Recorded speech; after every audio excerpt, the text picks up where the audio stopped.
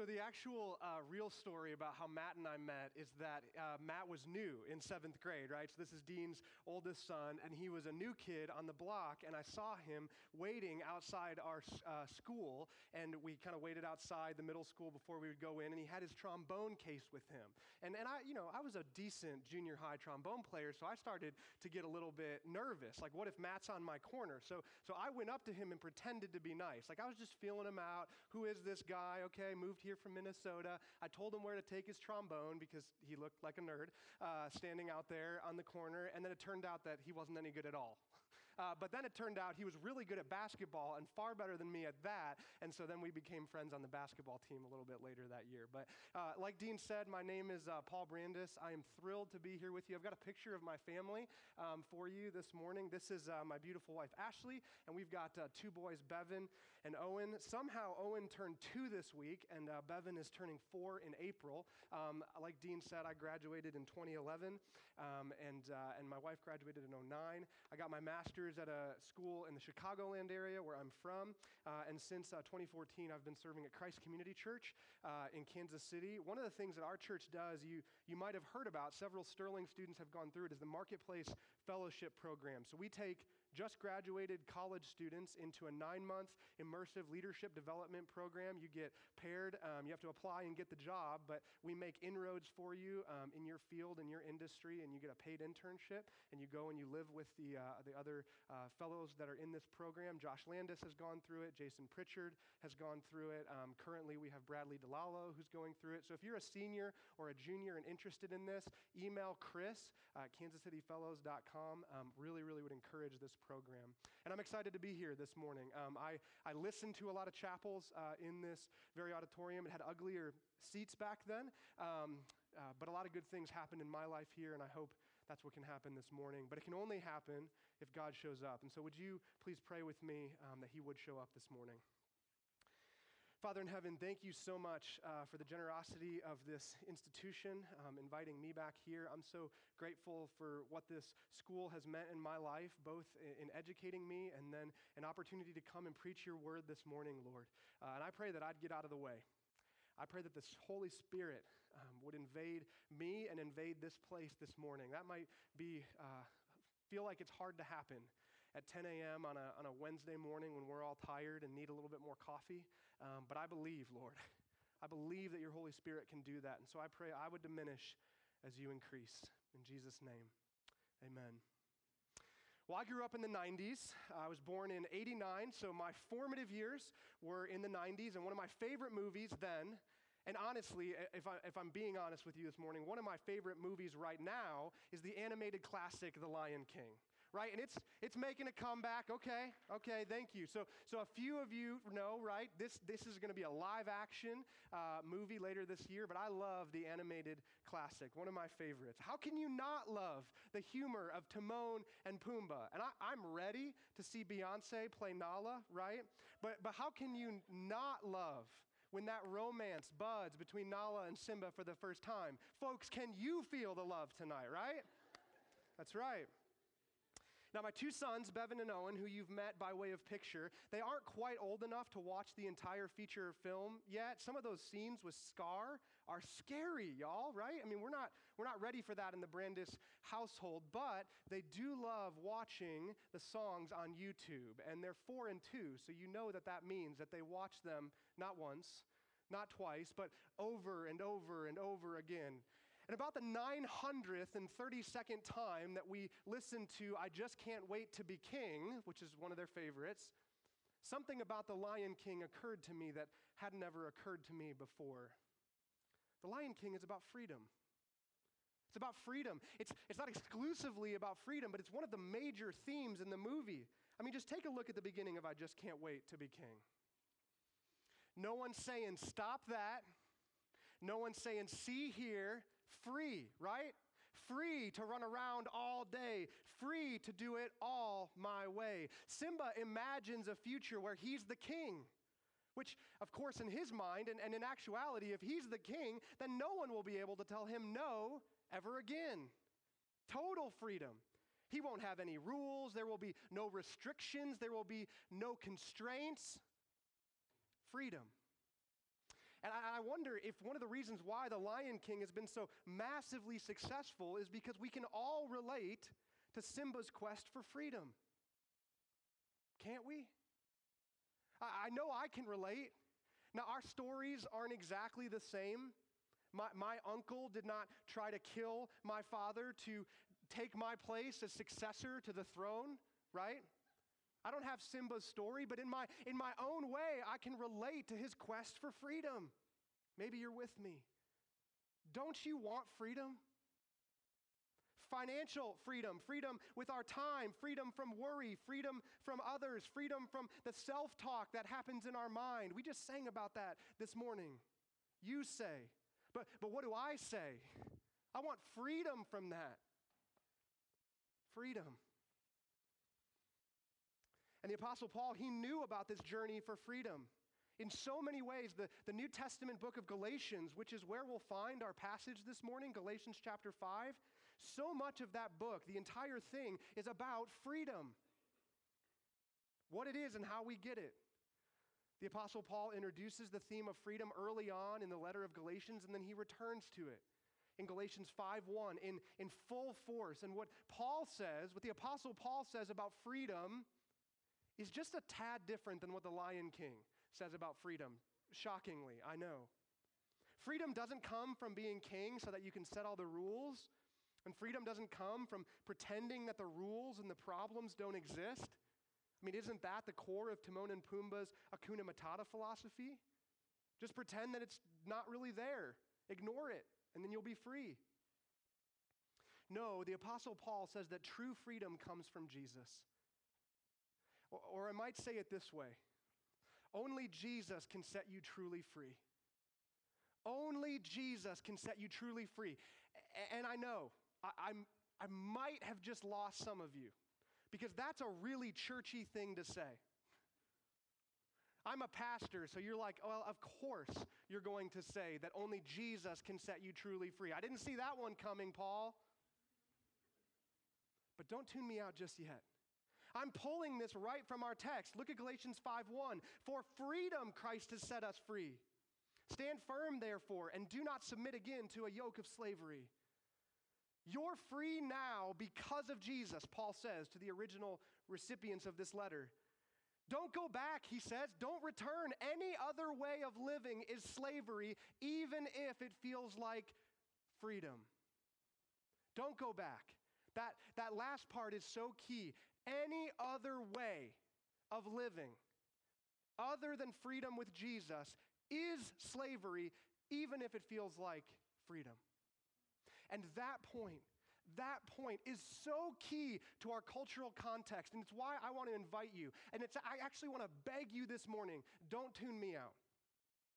Because this isn't even me speaking, right? This is what Paul says. This is what God says through Paul in Galatians. For freedom, Christ has set you free. And here's the deal. Folks, friends, this morning, you might not be as free as you think you are. It's not great news out of the gate, I know, but I have to level with you this morning. You might not be as free as you think you are. It's fascinating to me how free we think we've become in our culture. After all, we sing about it at sporting events, don't we? We live in what? We live in the land of the free and the home of the brave.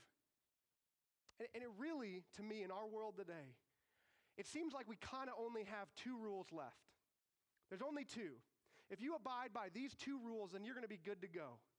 The first rule is this: be true to yourself, right? Be true to yourself. That's what our culture, that's what our world, that's what our media screams at us. Be true to who you are. That's rule number one. And while you're doing that, while you are living by rule number one of being true to yourself, here's the second rule: don't hurt anybody. Do no harm. Be true to yourself and do no harm. Those are the two rules that are left in our culture. Ah, the sweet taste of freedom. We finally made it after all these years. But have we? I'm not so sure. Depression, stress, anxiety are at all-time highs. And so many of the people that I meet, I don't know about you, but so many of the people that I meet are wandering. Our culture's definition of freedom has left them as a ship without a rudder. They're searching desperately for direction, for purpose, for meaning. Because what does be true to yourself even actually mean? When I hear that, the first thing I think of is, which version of myself? Am I to be true to 10-year-old Paul? What about 14-year-old Paul? That was the year that I first ate Chipotle and I hated it. I know. Exactly. This is my point. If I have to be true to that version of myself, does it mean that I no longer like Chipotle? Because the lunch that I had yesterday says no. I had too much, right? Am I true to 17-year-old Paul? That guy was the worst. Dean knows, he was there. So, am I true to the current version of myself? What about the future version of myself? I haven't even met that guy yet. I suppose the answer is that that's a good point. You just have to be true to the current version of yourself, who you are today. I don't know about you, that sounds really tiring. That sounds really exhausting to me. And I just wonder, is there a better way? Is there a better way? Is there a better rule to live by than be true to yourself? The truth is that people change a lot. So how can we be true to ourselves? Or how about our do no harm rule? Our culture loves that one, do no harm. And it sounds really good in theory. I'm like, yes, sign me up. I don't want to hurt anybody. It sounds so good in theory. But as author and pastor Tim Keller points out, who gets to define what harm is? Who gets to define that? Have we been able to agree on a universal definition of harm? I mean, maybe you think we have. Maybe you're like, harm is obvious. We know what that is. We know it when we see it. I don't know. Keller uses the example of pornography to make his point. The quote reads this way: "One person says that it harms no one for a man to consume pornography privately in his own home. Other people counter, however, that pornography will shape how he talks and acts with others, especially with women. Beneath these different conclusions about harm lie different understandings of the right and wrong way for individuals to relate to community. In other words, any decision about what harms others is rooted in a specific view of human nature, of happiness, of right and wrong, each of which is a matter of faith. So even if we all agree that freedom should be curtailed if it harms people, and we all do agree that, absolutely. Since we can't agree on what harm is, there's not a universal definition, then the principle ends up being useless in practice." So where does this leave us? If being true to ourselves is exhausting, since we're always changing, and if we cannot agree on a universal definition of harm, do these true rules really work? Do they really bear themselves out, or do they break down at a certain point? We might not be as free as we think we are. We might not be as free as we think we are. I look around and I see addictions to food, sex, our cell phones, video games, Netflix, approval, drugs, porn, Snapchat. We're alcoholics, shopaholics, workaholics. We have more money than ever and more debt. We have more time-saving devices, and yet we've never been more burned out, never been more stressed by our schedules. We have access to an endless stream of humans. Swipe right. And yet we're so terribly alone. We have unlimited sexual freedom, and yet there is so much incredible abuse, brokenness, and heartache. We think freedom is doing whatever we want to do with no constraints. It's not. That's not true freedom. It's just another sneaky form of slavery. We think true freedom is doing whatever we want to do. Nobody can tell us no. That actually ends up being just a sneaky form of slavery. You see, true freedom, and I wish I had learned this younger. True freedom is doing what you were meant to do. True freedom is being who you were created to be. That's what true freedom is. One of my son Owen's favorite books is Global Baby Boys. This is a wonderful children's book. It takes you around the globe with pictures of baby boys from different cultures, different countries, and it talks about all that baby boys are. They're fun, they're smart, they're curious, they're really annoying. It doesn't say that, but they are. I mean, I tell you what, as a parent, like you both like love your children and want to be with them all the time, and then like don't want to be with them. It's like this weird tension. It happens. They're great. I'm also glad I'm here just with my wife. The last line of the book, this is the last line. And I flipped the page the first time we read it, and I couldn't believe it. Baby boys can grow up to do anything.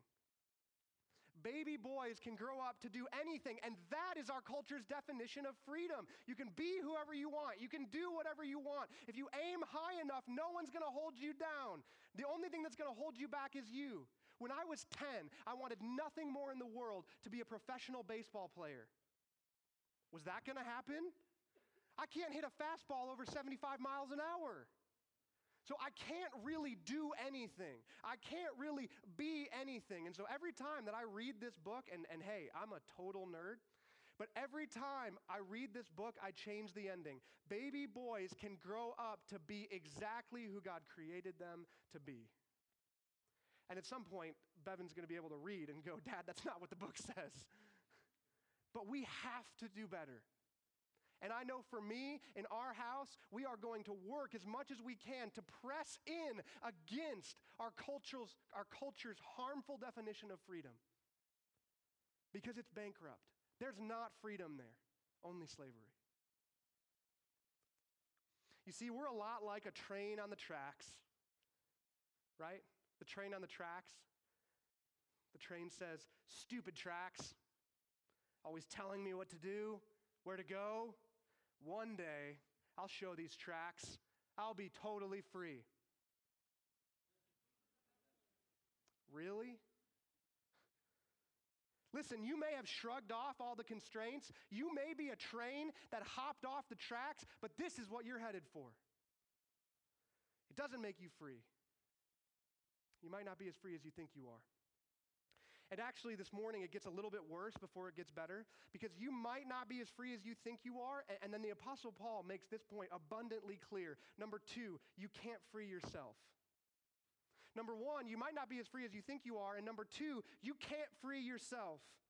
And this is essentially why Paul wrote the entire letter of Galatians. Because the central problem in this church was that there was a group of people who were arguing this. They were saying, hey, you know what? Jesus is great. But he's not enough. To really be saved, to actually get into God's family, to truly experience freedom, you also have to become Jewish. And you have to be circumcised. And it's not just that this teaching was present in the church, it's that this teaching was taking hold. People were agreeing with this teaching, and they were acting on it. Which means, and do not miss the insanity of this with me this morning, don't miss it.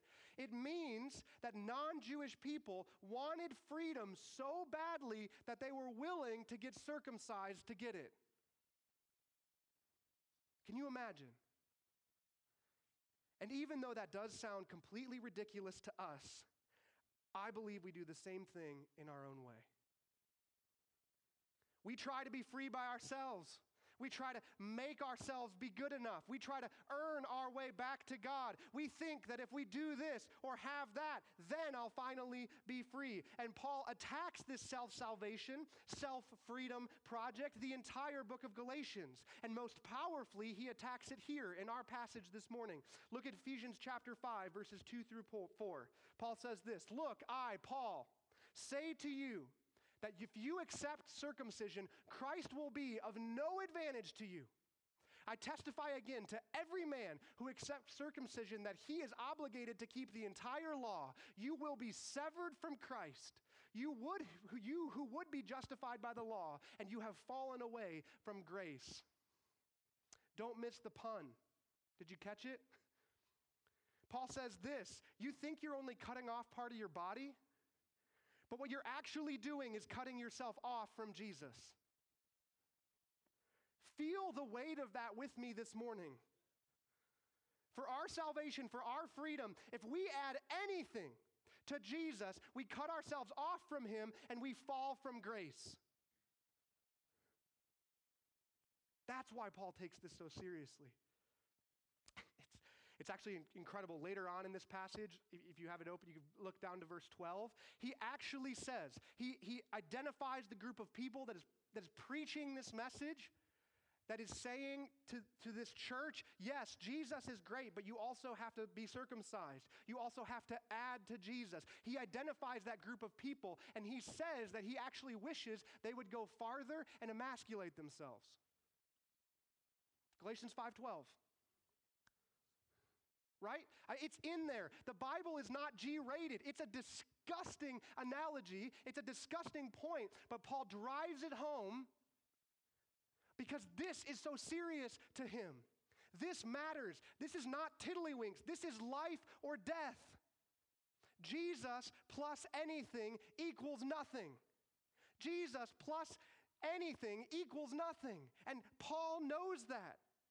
He knows that this is bankrupt. He knows that this is broken. He knows that if people go this way, if they try to add something, anything to Jesus, that they're going to sever themselves from Jesus and fall away from grace. And he doesn't want that to happen.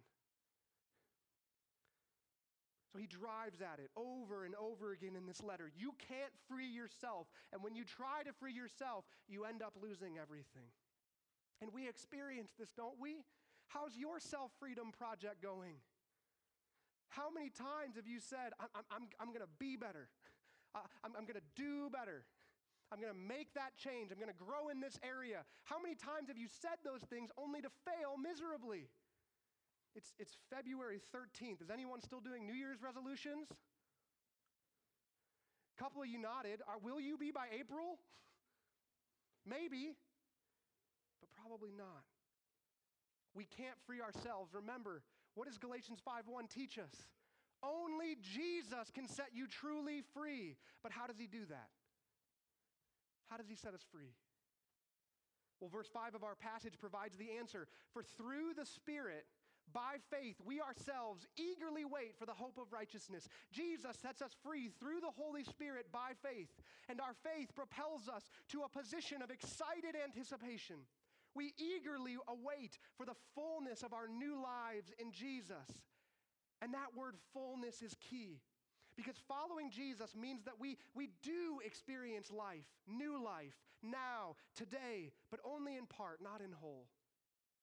Only in part, not in whole. Which means that we also ought to eagerly look forward to the day coming when we will experience in all its beautiful fullness. And the posture of active waiting that Paul talks about in Galatians 5:5 is so key to our conversation about freedom, because eagerly waiting on the return of Jesus is a daily choice. Eagerly waiting on the return of Jesus is a daily choice to say no to ourselves and say yes to him.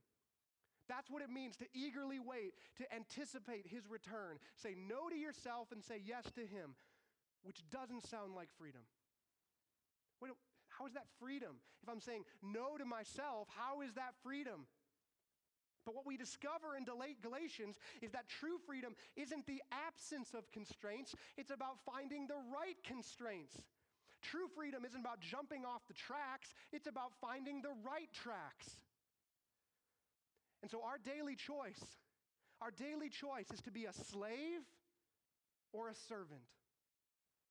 We can be slaves to our bank accounts, to the opinions of others, to our friends. We can be slaves to our screen. We can be slaves to our grades. We can be slaves to our future careers. We can be slaves to our families. We can be slaves to fill in the blank. Or by choice, we can be a servant to Christ. We can live in Jesus' yoke with him as our master. We can live in Jesus' kingdom. We can live under Jesus' law. And do you know what Jesus' law is? Jesus' law is love. That's the one law in Jesus' kingdom. Love. True, sacrificial love. And this is exactly where Paul goes next in Galatians 5. Your freedom is about love. Listen, you might not be as free as you think you are, and you can't free yourself, but thanks be to God that he can free you and did offer a way towards freedom through the life, death, and resurrection of Jesus. And if you accept that, right? If you press into that, if you trust Jesus, then hey, you're free. And now your freedom is about love. Galatians 5:6. For in Christ Jesus, neither circumcision nor uncircumcision accounts for anything but what? Only faith working through love. Friends, listen, don't miss it. You and I, we were made for love. Love is the train tracks that we were made for. Love is where we flourish. Everything in our culture says that freedom is about you. You do you. Be true to yourself. Follow your heart. Pursue your freedom for you. But it's not working. Almost no one is happy. But everything that we get from Jesus says that your freedom is about others. Your freedom is far more about the people that are sitting next to you today than it is about you. Galatians 5, verses 13 and 14. For you were called to freedom, brothers and sisters, only do not use your freedom as an opportunity for the flesh, but through love serve one another. For the whole law is fulfilled in one word: you shall love your neighbor as yourself. Jesus' law is love. Your freedom is about love. It's about loving as Jesus loved, forgiving as he forgave, giving because you have received, sacrificing and taking second because he laid down his life for you. And friends, this is the better way. This is the better way. Servanthood to Christ is far better than slavery to anything else. Servants of Jesus are free to love as Jesus loved.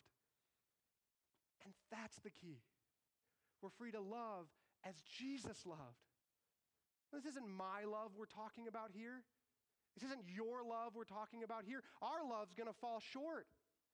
But when you surrender to Christ, when you become his servant, when you throw off your shackles and sign up as a servant of Jesus, it's God's love that flows through your veins and out into the world. God's love. And God's love has turned the world upside down already. Transformed lives. It's brought dead people back to life. Our love can't do anything, but God's love can. Imagine the world with me, where there were more of us that threw off our shackles of slavery and became servants to Christ. Freedom through faith that expresses itself in love that changes the world. Freedom through faith in Jesus that expresses itself in love that changes the world. Imagine that world with me. You know, I think all of this boils down to the difference between Winky and Dobby. You with me? No? Well, let me explain. Winky and Dobby are characters from Harry Potter. They're the house elves. With me? No? Okay. Yeah, okay. 3 of you. Great. I'll keep going. You see, house elves in the Harry Potter universe are slaves by birth. Slaves by birth. They're not servants. They're slaves. But throughout the course of the book series, both Winky and Dobby are given their freedom. And yet Winky hates it. She doesn't know what to do with it. She believes that she's lost her purpose, and so she spends her life drinking in laziness and despair. She both exploits her freedom and yet resents it at the same time. And you feel so sad for Winky. She might be the most tragic character in the entire series. She might be. But Dobby? Dobby might, I know. It's like, is that Gollum? Trust me, he's great. He might be my favorite character in the entire series. Dobby was slave to a wicked master. He was mistreated, abused, despised, but Harry Potter sets him free. And what does Dobby do? Dobby bursts with joy, with hope, with love. And Dobby serves Harry Potter, not because he has to, but because he can't imagine doing anything else. Dobby loves Harry. He trusts him. And there is nothing that Dobby wouldn't do for him, because Dobby is free to love, to serve, to save, which is where Dobby's story arc ends. It's a fantastic scene in the final book. Harry Potter, it looks like he's finally going to go down.